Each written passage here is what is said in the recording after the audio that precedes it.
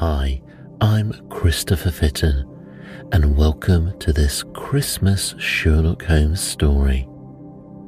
As London prepares for Christmas, newspapers report the theft of a near-priceless gemstone, the blue carbuncle, from the hotel suite of the Countess of Morcar. In the morning, Henry Baker loses his hat and goose for Christmas dinner in a scuffle on the way home. How are these unusual sequence of events connected? Enter the world of deduction and suspense as Sherlock Holmes unravels the mystery in the adventure of the blue carbuncle. So let's begin the story. The adventure of the blue carbuncle. I had called upon my friend Sherlock Holmes upon the second morning after Christmas, with the intention of wishing him the compliments of the season. He was lounging upon the sofa in a purple dressing gown, a pipe rack within his reach upon the right, and a pile of crumpled morning papers, evidently newly studied, near at hand. Beside the couch was a wooden chair, and on the angle of the back hung a very seedy and disreputable hard felt hat, much the worse for wear and cracked in several places. A lens and a forceps lying upon the seat of the chair suggested that the hat had been suspended in this manner for the purpose of examination. "You are engaged," said I. "Perhaps I interrupt you." "No, not at all. I am glad to have a friend with whom I can discuss my results. The matter is a perfectly trivial one." He jerked his thumb in the direction of the old hat. "But there are points in connection with it which are not entirely devoid of interest and even of instruction." I seated myself in his armchair and warmed my hands before his crackling fire, for a sharp frost had set in and the windows were thick with the ice crystals. "I suppose," I remarked, "that homely as it looks, this thing has some deadly story linked onto it. That is, the clue which will guide you in the solution of some mystery and the punishment of some crime." No crime," said Sherlock Holmes, laughing. "Only one of those whimsical little incidents which will happen when you have 4 million human beings all jostling each other within the space of a few square miles. Amid the action and reaction of so dense a swarm of humanity, every possible combination of events may be expected to take place, and many a little problem will be presented which may be striking and bizarre without being criminal. We have already had experience of such. So much so," I remarked, "that of the last 6 cases which I have added to my notes, 3 have been entirely free of any legal crime." "Precisely. You allude to my attempt to recover the Irene Adler papers, to the singular case of Miss Mary Sutherland, and to the adventure of the man with a twisted lip. Well, I have no doubt that this small matter will fall into the same innocent category. You know Peterson, the commissionaire?" "Yes, I do. It is him that this trophy belongs." "It is his hat?" No, he found it. Its owner is unknown. I beg that you will look upon it not as a battered billycock, but as an intellectual problem. And first, as to how it came here. It arrived upon Christmas morning, in company with a good fat goose, which is, I have no doubt, roasting at this moment in front of Peterson's fire. The facts are these. About 4 o'clock on Christmas morning, Peterson, who, as you know, is a very honest fellow, was returning from some small jollification and was making his way homeward down Tottenham Court Road. In front of him, he saw in the gaslight a tallish man walking with a slight stagger and carrying a white goose slung over his shoulder. As he reached the corner of Good Street, a row broke out between his stranger and a little knot of roughs. One of the latter knocked off the man's hat, on which he raised his stick to defend himself, and swinging it over his head, smashed the shop window behind him. Peterson had rushed forward to protect the stranger from his assailants, but the man, shocked at having broken the window and seeing an official-looking person in uniform rushing toward him, dropped his goose, took to his heels, and vanished amid the labyrinth of small streets which lie at the back of Tottenham Court Road. The roughs had also fled at the appearance of Peterson, so that he was left in possession of the field of battle, and also of the spoils of victory in the shape of this battered hat and a most unimpeachable Christmas goose, which surely he restored to their owner, said I.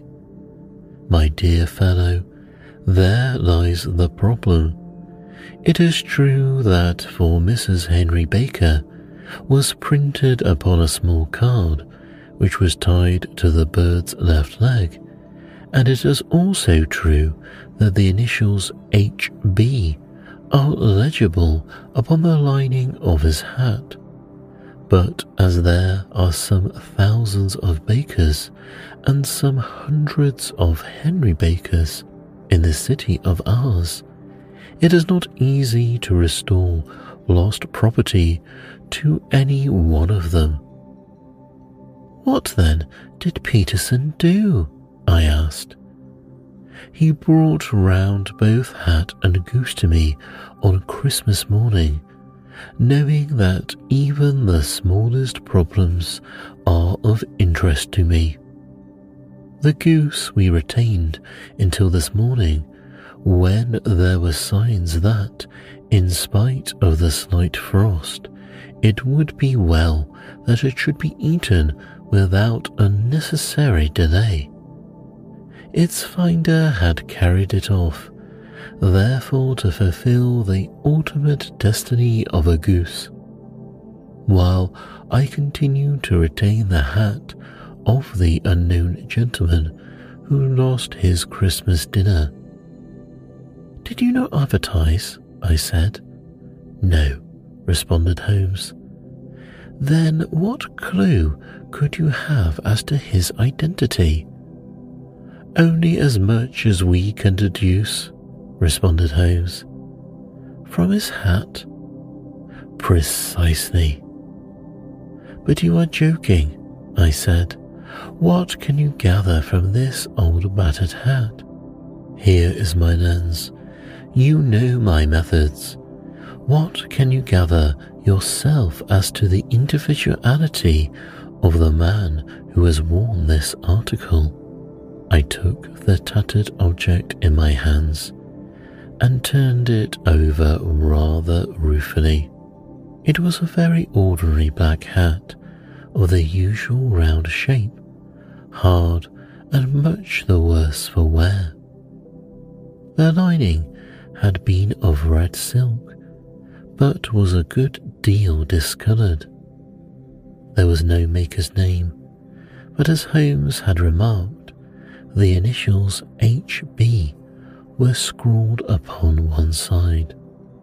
It was pierced in the brim for a hat securer, but the elastic was missing. For the rest, it was cracked, exceedingly dusty, and spotted in several places, although there seemed to have been some attempt to hide the discoloured patches by smearing them with ink. "I can see nothing," said I, handing it back to my friend. "On the contrary, Watson, you can see everything. You fail, however, to reason from what you see. You are too timid in drawing your inferences. Then pray tell me what it is that you can infer from this hat," I said. He picked it up and gazed at it in the peculiar introspective fashion which was characteristic of him.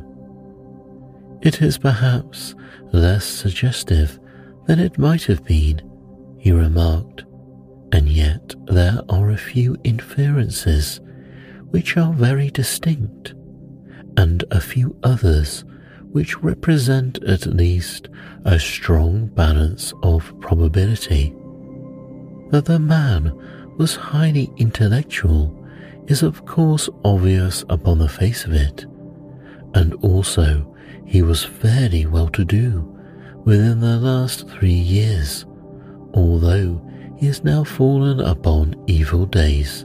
He had foresight, but has less now than formerly, pointing to a moral retrogression, when taken with the decline of his fortunes, seems to indicate some evil influence, probably drink, at work upon him. This may account also for the obvious fact that his wife has ceased to love him." "My dear Holmes," I exclaimed. "He has, however, retained some degree of self-respect," he continued, disregarding my remonstrance. "He is a man who leads a sedentary life, goes out little, is out of training entirely, is middle-aged, has grizzled hair, which he has had cut within the last few days, and which he anoints with a lime cream.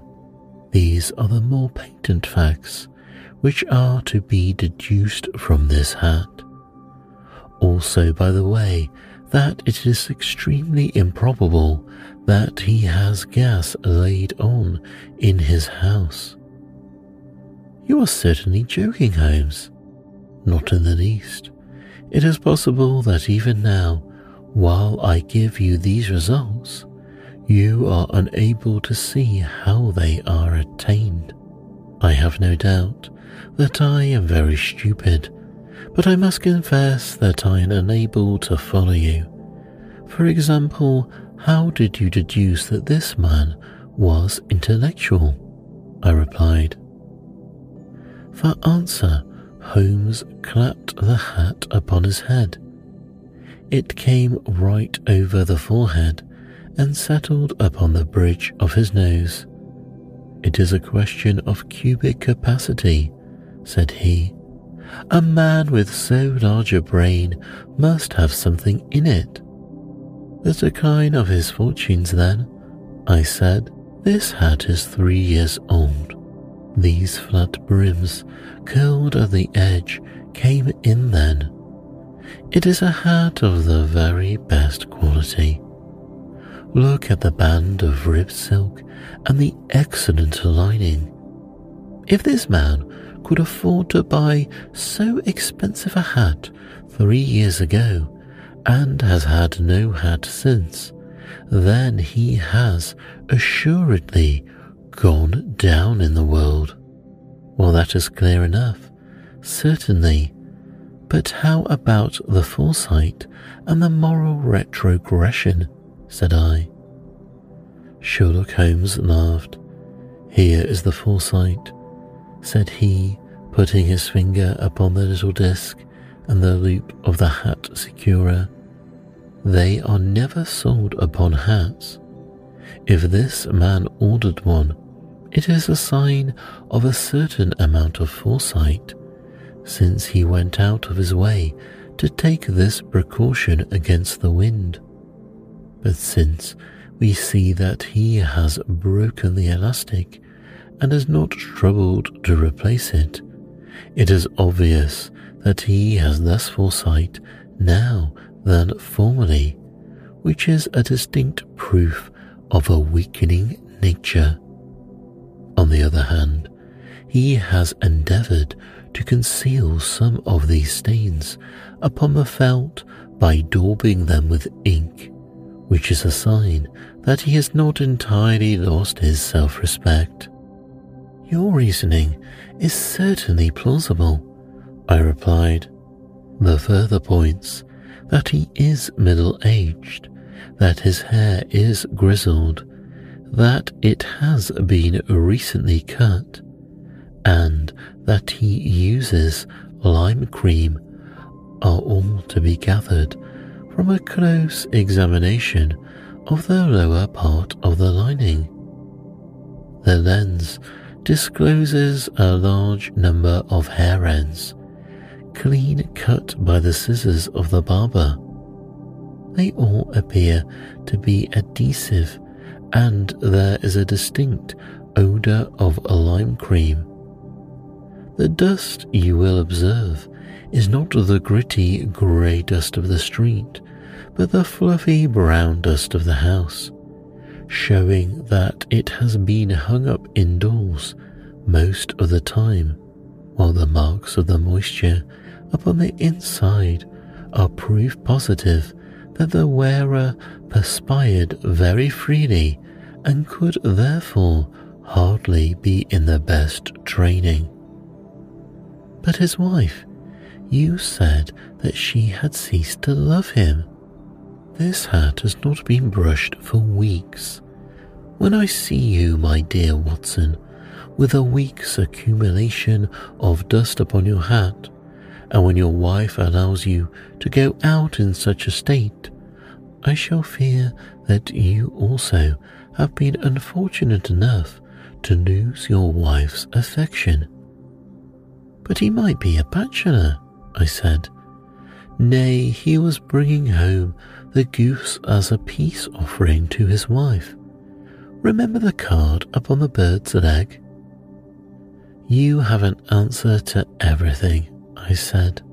But how on earth do you deduce that the gas is not laid on in his house?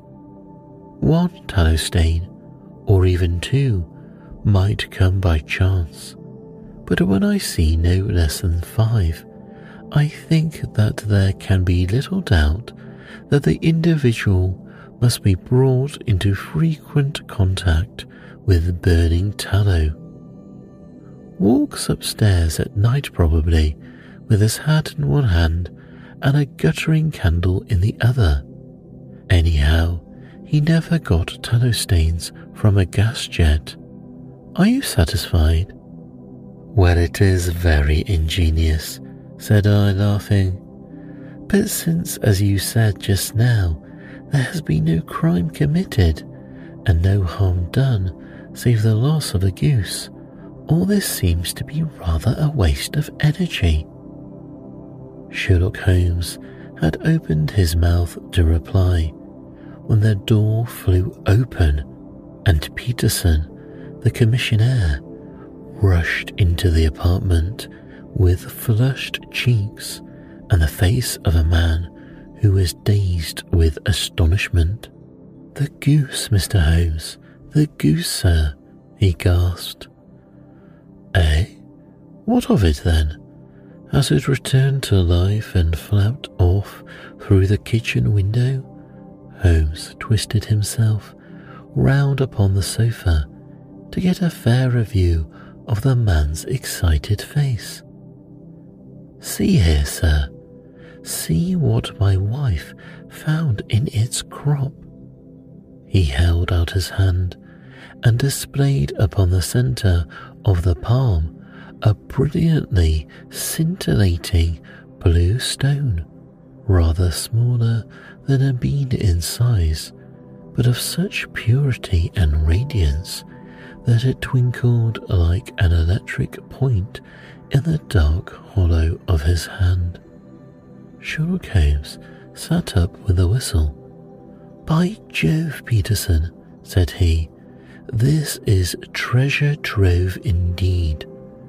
I suppose you know what you have got." "A diamond, sir, a precious stone. It cuts into glass as though it were putty." "It's more than a precious stone. It is the precious stone," said Holmes. "Not the Countess of Morcar's blue carbuncle," I said with astonishment. "Precisely so. I ought to know its size and shape, seeing that I've read the advertisement about it in the Times every day lately. It is absolutely unique, and its value can only be conjectured, but the reward offered of £1,000 is certainly not within a 20th part of the market price." £1,000? Great Lord of mercy! The commissionaire plumped down into a chair and stared from one to the other of us. "That is the reward, and I have reason to know that there are sentimental considerations in the background which would induce the Countess to part with half her fortune if she could but recover the gem. It was lost, if I remember all right, at the Hotel Cosmopolitan," I remarked. "Precisely so. On December the 22nd, just 5 days ago, John Horner, a plumber, was accused of having abstracted it from the lady's jewel case. The evidence against him was so strong that the case has been referred to the assizes. I have some account of the matter here, I believe."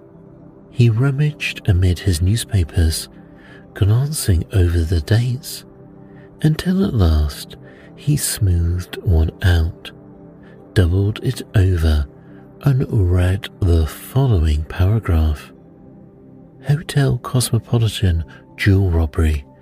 John Horner, 26, plumber, was brought up upon the charge of having upon the 22nd abstracted from the jewel case of the Countess of Morcar the valuable gem known as the blue carbuncle.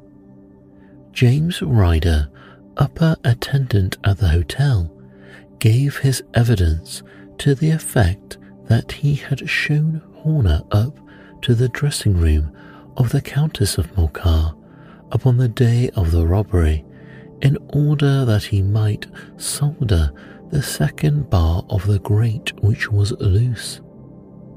He had remained with Horner some little time, but had finally been called away. On returning, he found that Horner had disappeared, that the bureau had been forced open, and that the small morocco casket in which, as it afterwards transpired, the Countess was accustomed to keep her jewel, was lying empty upon the dressing table. Ryder instantly gave the alarm, and Horner was arrested the same evening, but the stone could not be found either upon his person or in his rooms. Catherine Cossack, maid to the Countess, deposed to having heard Ryder's cry of dismay on discovering the robbery, and to having rushed into the room where she found matters as described by the last witness. Inspector Bradstreet, B Division, gave evidence as to the arrest of Horner, who struggled frantically and protested his innocence in the strongest terms. Evidence of a previous conviction for robbery having been given against the prisoner, the magistrate refused to deal summarily with the offence, but referred it to the assizes. Horner, who had shown signs of intense emotion during the proceedings, fainted away at the conclusion and was carried out of court. So much for the police court, said Holmes thoughtfully, tossing aside the paper. The question for us now to solve is the sequence of events leading from a rifled jewellery case at one end to the crop of a goose in Tottenham Court Road at the other. You see, Watson, our little deductions have suddenly assumed a much more important and less innocent aspect. Here is the stone. The stone came from the goose, and the goose came from Mr. Henry Baker, the gentleman with a bad hat, and all the other characteristics with which I have bored you. So now we must set ourselves very seriously to finding this gentleman and ascertaining which part he has played to this little mystery. To do this, we must try the simplest means first, and these lie undoubtedly in an advertisement in all the evening papers. If this fails, I shall have recourse to other methods. What will you say? I said. Give me a pencil and that slip of paper. Now then, found at the corner of Goodge Street, a goose and a black felt hat. Mr. Henry Baker can have the same by applying at 6:30 this evening at 221B Baker Street. That is clear and concise. Very, but will he see it? I said. Well, he is sure to keep an eye on the papers, since to a poor man the loss was a heavy one. He was clearly so scared by his mischance in breaking the window and by the approach of Peterson that he thought of nothing but flight. But since then he must have bitterly regretted the impulse which caused him to drop the bird. Then again, the introduction of his name will cause him to see it, for everyone who knows him will direct his attention to it. Here you are, Peterson. Run down to the advertising agency and have these put in the evening papers. In which, sir? Oh, in the Globe, Star, Pall Mall, St. James's Gazette, Evening News, Standard, Echo, and any others that occur to you. Very well, sir. And this stone? Ah, yes. I shall keep the stone, thank you. And I say, Peterson, just buy a goose on your way back and leave it here with me, for we must have one to give to this gentleman in place of the one which your family is now devouring. When the commissioner had gone, Holmes took up the stone and held it against the light. It's a bonny thing, said he. Just see how it glints and sparkles. Of course it is a nucleus and focus of crime. Every good stone is. They are the devil's pet baits. In the larger and older jewels, every facet may stand for a bloody deed. This stone is not 20 years old. It was found in the banks of the Amoy River in southern China, and is remarkable in having every characteristic of the carbuncle, save that it is blue in shade instead of ruby red. In spite of its youth, it has already a sinister history. There have been 2 murders, a vitriol throwing, a suicide, and several robberies brought about for the sake of this 40-grain weight of crystallized charcoal. Who would think so pretty a toy would be a purveyor to the gallows and the prison? I'll look it up in my strongbox now and drop a line to the Countess to say that we have it. Do you think that this man Horner is innocent? I said. I cannot tell, replied Holmes. Well then, do you imagine that this other one, Henry Baker, had anything to do with the matter?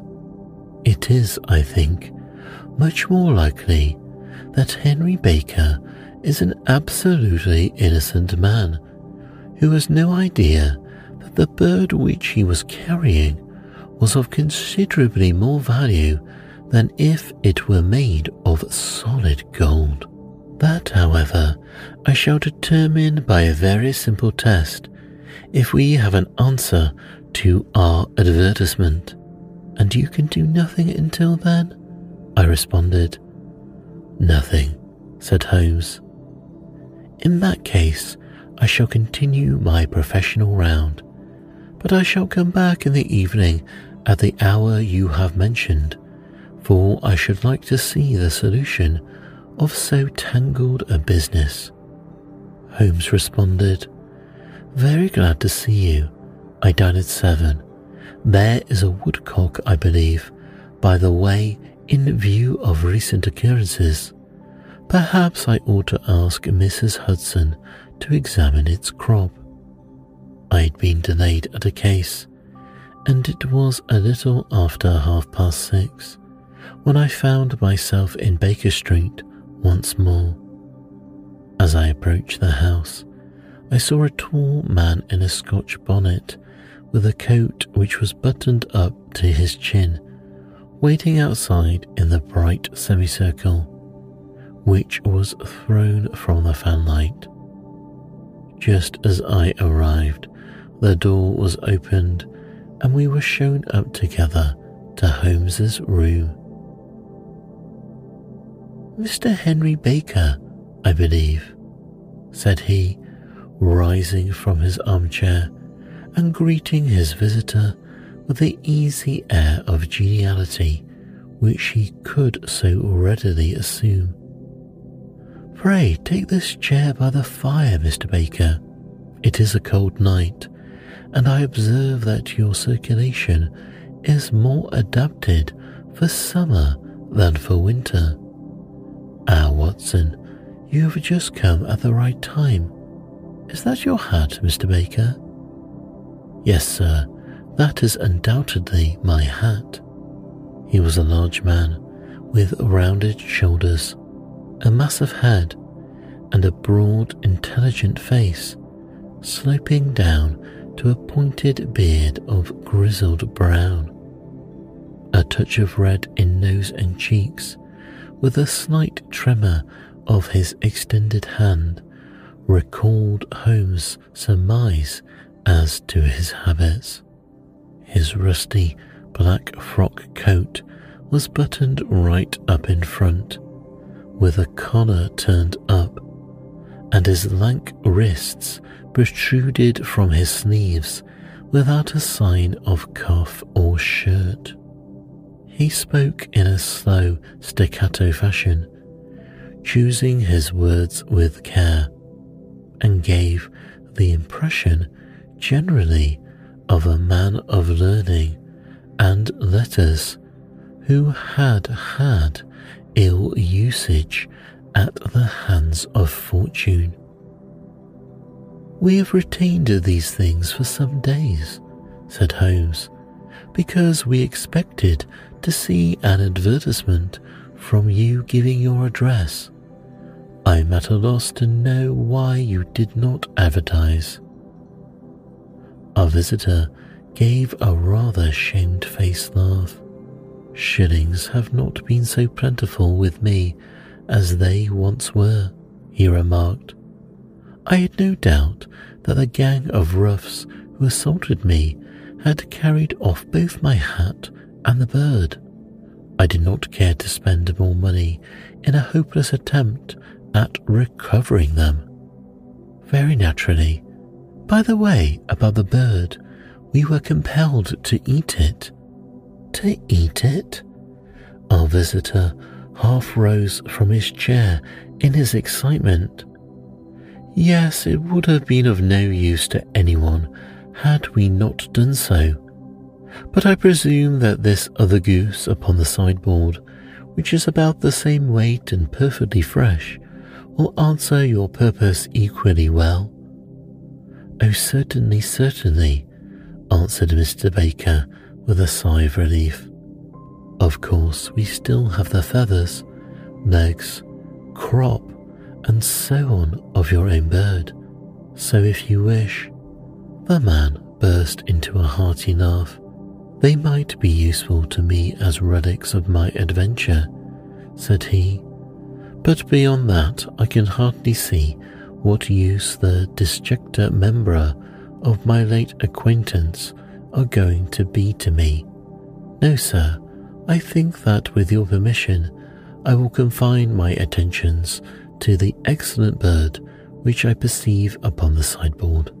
Sherlock Holmes glanced sharply across at me with a slight shrug of his shoulders. There is your hat then, and there your bird, said he. By the way, would it bore you to tell me where you got the other one from? I am somewhat of a fowl fancier, and I have seldom seen a better grown goose. Certainly, sir, said Baker, who had risen and tucked his newly gained property under his arm. There are a few of us who frequent the Alpha Inn near the museum. We are to be found in the museum itself during the day, you understand. This year, our good host, Windygate by name, instituted a goose club by which, on consideration of some few pence every week, we were each to receive a bird at Christmas. My pence were duly paid, and the rest is familiar to you. I am much indebted to you, sir, for a Scotch bonnet is fitted neither to my years nor my gravity. With a comical pomposity of manner, he bowed solemnly to both of us and strode off upon his way. So much for Mr. Henry Baker, said Holmes when he had closed the door behind him. It is quite certain that he knows nothing whatever about the matter. Are you hungry, Watson? Not particularly.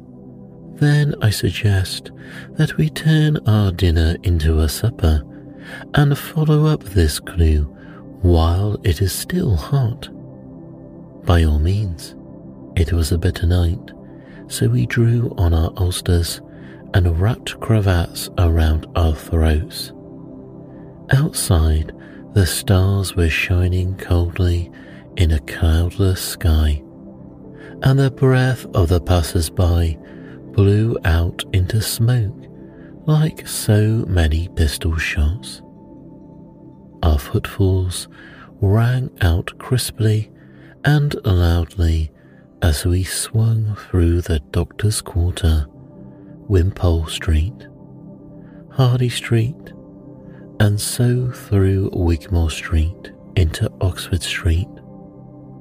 In a quarter of an hour, we were in Bloomsbury at the Alpha Inn, which is a small public house at the corner of one of the streets, which runs down into Holborn. Holmes pushed open the door of the private bar and ordered 2 glasses of beer from the ruddy-faced, white-aproned landlord. Your beer should be excellent if it is as good as your geese, said he. My geese? The man seemed surprised. Yes, I was speaking only half an hour ago to Mr. Henry Baker, who was a member of your goose club. Ah, yes, I see. But you see, sir, them's not our geese." "Indeed, whose then?" "Well, I got the 2 dozen from a salesman in Covent Garden." "Indeed, I know some of them. Which was it?" "Breckenridge is his name." "Ah, I don't know him. Well, here's your good health, landlord, and prosperity to your house. Good night. Now for Mr. Breckenridge," he continued, buttoning up his coat as we came out into the frosty air. "Remember, Watson, that though we have so homely a thing as a goose at one end of this chain, we have at the other a man who will certainly get 7 years penal servitude unless we can establish his innocence. It is possible that our inquiry may but confirm his guilt, but in any case, we have a line of investigation which has been missed by the police, and which a singular chance has placed in our hands. Let us follow it out to the bitter end. Faces to the south then, and quick march." We passed across Holborn, down Endell Street, and so through a zigzag of slums to Covent Garden Market. One of the largest stalls bore the name of Breckenridge upon it, and the proprietor, a horsey-looking man with a sharp face and trim side whiskers, was helping a boy to put up the shutters. "Good evening. It's a cold night," said Holmes. The salesman nodded and shot a questioning glance at my companion. "Sold out of geese, I see," continued Holmes, pointing at the bare slabs of marble. "Let you have 500 tomorrow morning," said the salesman. "That's no good." "Well, there are some on the stall with a gas flare," said the salesman back. "Ah, but I was recommended to you." "By who?" "The landlord of the Alpha." "Ah, yes, I sent him a couple of dozen. Fine birds there were too. Now, where did you get them from?" To my surprise, the question provoked a burst of anger from the salesman. "Now then, mister," said he, with his head cocked and his arms akimbo, "what are you driving at? Let's have it straight now." "It is straight enough. I should like to know who sold you the geese which you supplied to the Alpha." "Well then, I shan't tell you, so now." "Oh, it is a matter of no importance, but I don't know why you should be so warm over such a trifle." "Warm? You'll be as warm, maybe, if you were as pestered as I am. When I pay good money for a good article, there should be an end of the business. But it's, where are the geese? And who did he sell the geese to? And what will you take for the geese? One would think there were only geese in the world, to hear the fuss that is made over them." "Well, I have no connection with the other people who have been making inquiries," said Holmes carelessly. "If you won't tell us, the better's off, that is all. But I'm always ready to back my opinion on a matter of fowls, and I have a fiver on it that the bird I ate is country bred." "Well then, you've lost your fiver, for it's town bred," snapped the salesman. "It's nothing of the kind." "I say it is." "I don't believe you." "Do you think you know more about fowls than I, who have handled them ever since I was a nipper? I tell you, all those birds that went to the Alpha were town bred." "You'll never persuade me to believe that." "You will bet then." "It's merely taking your money, for I know that I am right, but I have a sovereign on with you, just to teach you not to be obstinate." The salesman chuckled grimly. "Bring me my books, Bill," said he. The small boy brought round a small thin volume and a great greasy-backed one, laying them out together beneath the hanging lamp. "Now then, Mr. Cockshaw," said the salesman, "I thought that I was out of geese, but before I finish, you'll find out there is still one left in my shop. You see this little book?" "Yes, well, that's the list of the folk from whom I buy. Do you see? Well then, here on the page are the country folk, and the numbers after their names are where their accounts are in the big ledger. Now then, you see this other page in red ink? Well, that is a list of my town suppliers. Now look at the third name. Just read it out to me." "Mrs. Oxshott, 117 Brixton Road, 249, read Holmes. "Quite so. Now turn that up in the ledger." Holmes turned to the page indicated. "Here you are, Mr. Oxshott, 117 Brixton Road, egg and poultry supplier. Now then, what's the last entry? December 22nd, 24 geese at 7 shillings and 6 pence. Quite so, there you are, and underneath, sold to Mr. Windygate of the Alpha at 12 shillings. What have you got to say now?" Sherlock Holmes looked deeply chagrined. He drew a sovereign from his pocket and threw it down upon the slab, turning away with the air of a man whose disgust is too deep for words.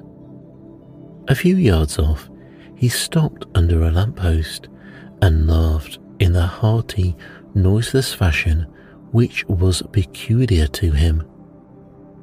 When you see a man with whiskers of that cut and the pink un protruding out of his pocket, you can always draw him with a bet, said he. I dare say that if I had put £100 down in front of him, the man would not have given me such complete information as was drawn from him by the idea that he was doing me on a wager. Well, Watson, we are, I fancy, nearing the end of our quest, and the only point which remains to be determined is whether we should go on to this Mrs. Oakshott tonight, or whether we should reserve it for tomorrow. It is clear from what that surly fellow said, there are others besides ourselves who are anxious about the matter, and I should... His remarks were suddenly cut short by a loud hubbub which broke out from the stall which we had just left. Turning round, we saw a little rat-faced fellow standing in the centre of a yellow light, which was thrown by the swinging light, while Breckenridge, the salesman, framed in the door of his stall, was shaking his fists fiercely at the cringing figure. I've had enough of you and your geese, he shouted. I wish you were all at the devil together. If you come pestering me here any more with your silly talk, I'll set the dog at you. You bring Mrs. Oakshott here, and I'll answer her. But what have you to do with it? Did I buy the geese off you? No, but one of them was mine all the same, whined the little man. Well then, ask Mrs. Oakshott for it. She told me to ask you. Well then, you can ask the King of Prussia for all I care. I've had enough of it. Get out of this. He rushed fiercely forward, and the inquirer flitted away into the darkness. Ha! This may save us a visit to Brixton Road, whispered Holmes. Come with me, and we will see what is to be made of this fellow. Striding through the scattered knots of people who lounged round the flaring stalls, my companion speedily overtook the little man and touched him upon the shoulder.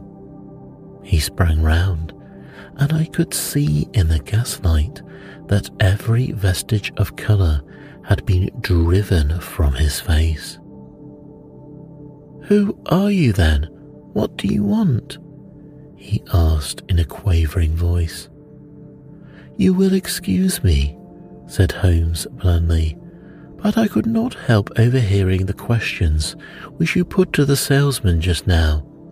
I think that I could be of assistance to you." "You?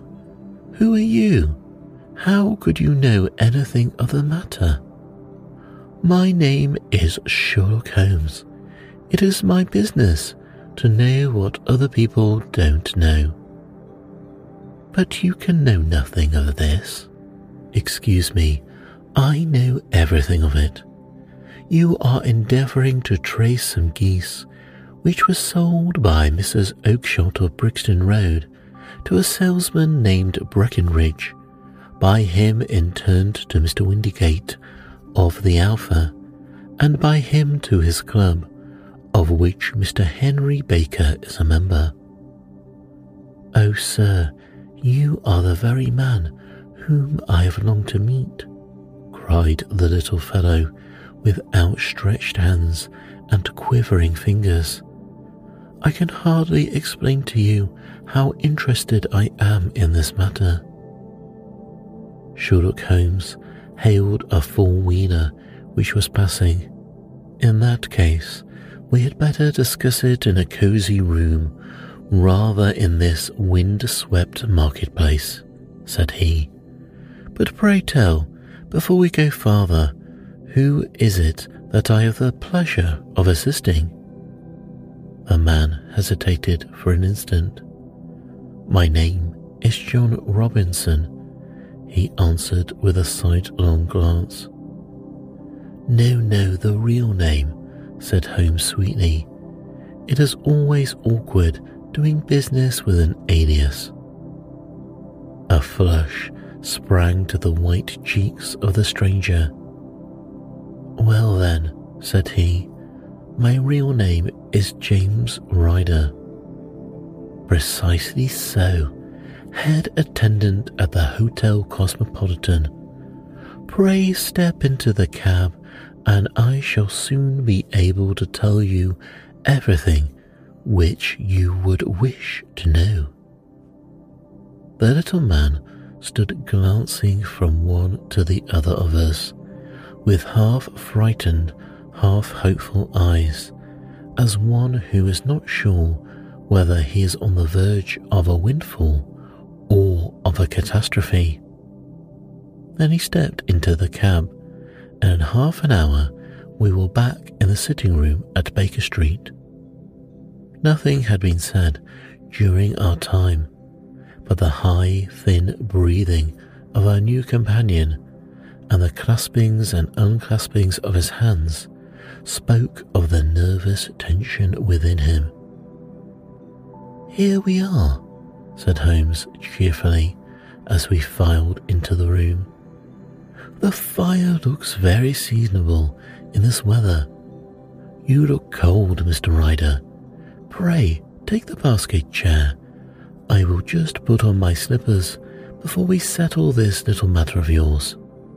Now then, you want to know what became of those geese?" "Yes, sir. Or rather, I fancy of that goose. It was one bird, I imagine, in which you were interested, white with a black bar across the tail." Ryder quivered with emotion. "Oh, sir," he cried, "can you tell me where it went to?" "It came here." "Here?" "Yes, and a most remarkable bird it proved. I don't wonder that you should take an interest in it. It laid an egg after it was dead, the bonniest, brightest little blue egg that ever was seen. I have it here in my museum." Our visitor staggered to his feet and clutched the mantelpiece with his right hand. Holmes unlocked his strongbox and held up the blue carbuncle, which shone out like a star, with a cold, brilliant, many-pointed radiance. Ryder stood glaring with a drawn face, uncertain whether to claim or to disown it. "The game's up, Ryder," said Holmes quietly. "Hold up, man, or you'll be into the fire. Give him an arm back into his chair, Watson. He's not got blood enough to go in for felony with impunity. Give him a dash of brandy, so. Now he looks a little more human. What a shrimp it is, to be sure." For a moment, he had staggered and nearly fallen, but the brandy brought a tinge of colour into his cheeks, and he sat staring with frightened eyes at his accuser. "I have almost every link in my hands, and all the proofs which I could possibly need, so there is little which you need to tell me. Still, that little may as well be cleared up to make the case complete. You had heard, Ryder, of this blue stone of the Countess of Macquar's?" "It was Catherine Casac who told me of it," he said in a crackling voice. "I see her ladyship's waiting maid. Well, the temptation of sudden wealth, so easily acquired, was too much for you, as it has been for better men before you, but you were not very scrupulous in the means you used. It seems to me, Ryder, that there is the making of a very pretty villain in you. You knew that this man Horner, the plumber, had been concerned in some matter before, and that suspicion would rest the more readily upon him. What did you do then? You made some small job in my lady's room, you and your confederate Casac, and you managed that he should be the man sent for. Then, when he had left, you rifled the jewel case, raised the alarm, and this unfortunate man arrested. You then—" Ryder threw himself down suddenly upon the rug and clutched at my companion's knees. "For God's sake, have mercy," he shrieked. "Think of my father, of my mother. It will break their hearts. I never went wrong before. I never will again. I swear it. I swear it on a Bible. Oh, don't bring it into court. For Christ's sake, don't." "Get back into your chair," said Holmes sternly. "It is very well to cringe and crawl now, but you thought little enough of this poor Horner in the dock for a crime of which he knew nothing." "I will fly, Mr. Holmes. I will leave the country, sir. Then the charge against him will break down." We will talk about that. And now let us hear a true account of the next act. How came the stone into the goose, and how came the goose into the open market? Tell us the truth, for there lies your only hope of safety. Ryder passed his tongue over his parched lips. "I will tell you it just as it happened, sir," said he. "When Horner had been arrested, it seemed to me that it would be best for me to get away with the stone at once, for I did not know at what moment the police might take it into their heads to search me and my room. There was no place about the hotel where it would be safe. I went out, as if on some commission, and I made for my sister's house. She had married a man named Oakshott and lived in Brixton Road, where she fattened fowls for the market. All the way there, every man I met seemed to me to be a policeman or a detective, and for all that, it was a cold night. The sweat was pouring down my face before I came to the Brixton Road. My sister asked me what was the matter and why I was so pale, but I told her that I had been upset by the jewel robbery at the hotel. Then I went into the backyard and smoked a pipe and wondered what it would be best to do. I had a friend once called Maltney who went to the bad and has just been serving his time in Pentonville. One day he had met me and fell into talk about the ways of thieves and how they could rid of what they stole. I knew that he would be true to me, for I knew one or two things about him. So I made up my mind to go right on to Kilburn, where he lived, and take him into my confidence.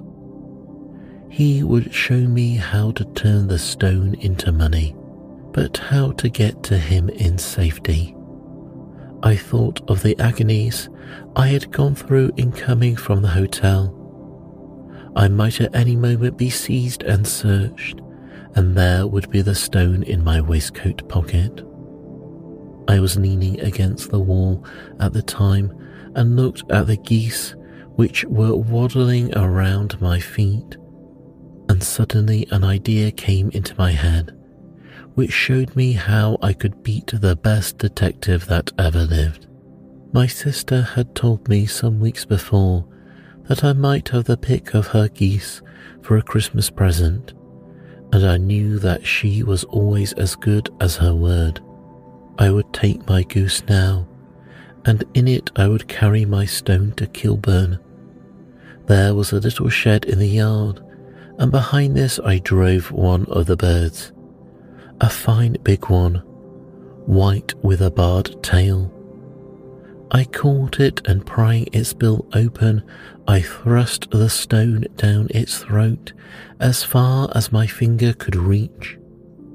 The bird gave a gulp, and I felt the stone pass along its gullet and down into its crop. But the creature flapped and struggled, and out came my sister to know what was the matter. As I turned to speak to her, the brute broke loose and fluttered off among the others. "Whatever were you doing with that bird, Jem?" says she. "Well," said I, "you said you'd give me one for Christmas, and I was feeling which one was the fattest." "Ah," says she, "we've set yours aside for you. Jem's bird, we call it. It's the big white one over yonder. There's 26 of them, which makes one for you and one for us, and 2 dozen for the market." "Thank you, Maggie," says I, "but if it is all the same to you, I'd rather have that one I was handling just now." "The other one is good 3 pound heavier," she said.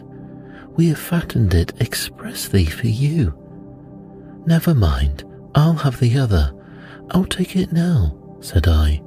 "Oh, just as you like," said she, a little huffed. "Which is it you want then?" "The white one with the barred tail, right in the middle of the flock." "Oh, very well. Kill it and take it with you." Well, I did what she said, Mr. Holmes. I carried the bird all the way to Kilburn. I told my pal what I had done, for he was a man that it was easy to tell a thing like that to. He laughed until he choked and got a knife and opened the goose. My heart turned to water, for there was no sign of the stone, and I knew that some terrible mistake had occurred. I left the bird, rushed back to my sister's, and hurried into the backyard. There was not a bird to be seen there. "Where are they all, Maggie?" I cried. "Gone to the dealers, Jem." "Which dealers?" I asked. "Breckenridge of Covent Garden." "But was there another with a barred tail?" I asked. The same as the one I chose? Yes, Jem, there were two barred-tailed ones, and I could never tell them apart. Well then, of course I saw it all, and I ran off as hard as my feet would carry me to this man Breckenridge. But he had sold the lot at once, and not one word would tell me as to where they had gone. You heard him yourselves tonight. He has always answered me like that. My sister thinks I am going mad. Sometimes I think that I am myself. And now I am myself a branded thief, without ever having touched the wealth for which I sold my character.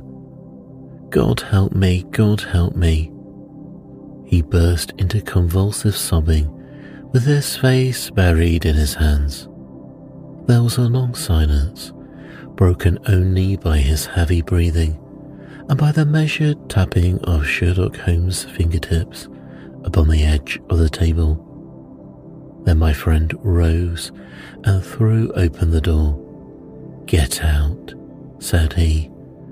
"What, sir? Oh, heaven bless you." "No more words. Get out." And no more words were needed. There was a rush, a clatter upon the stairs, the bang of a door, and the crisp rattle of running footfalls from the street. "After all, Watson," said Holmes, reaching up his hand for his clay pipe, "I am not retained by the police to supply their deficiencies. If Horner were in danger, it would be another thing, but this fellow will not appear against him, and the case must collapse. I suppose that I am commuting a felony, but it is just possible that I am saving a soul. This fellow will not go wrong again. He is too terribly frightened. Send him to jail now, and you make him a jailbird for life. Besides, it is the season of forgiveness. Chance has put in our way a most singular and whimsical problem, and its solution is its own reward. If you will have the goodness to touch the bell, Doctor, we will begin another investigation, in which also a bird will be the chief feature."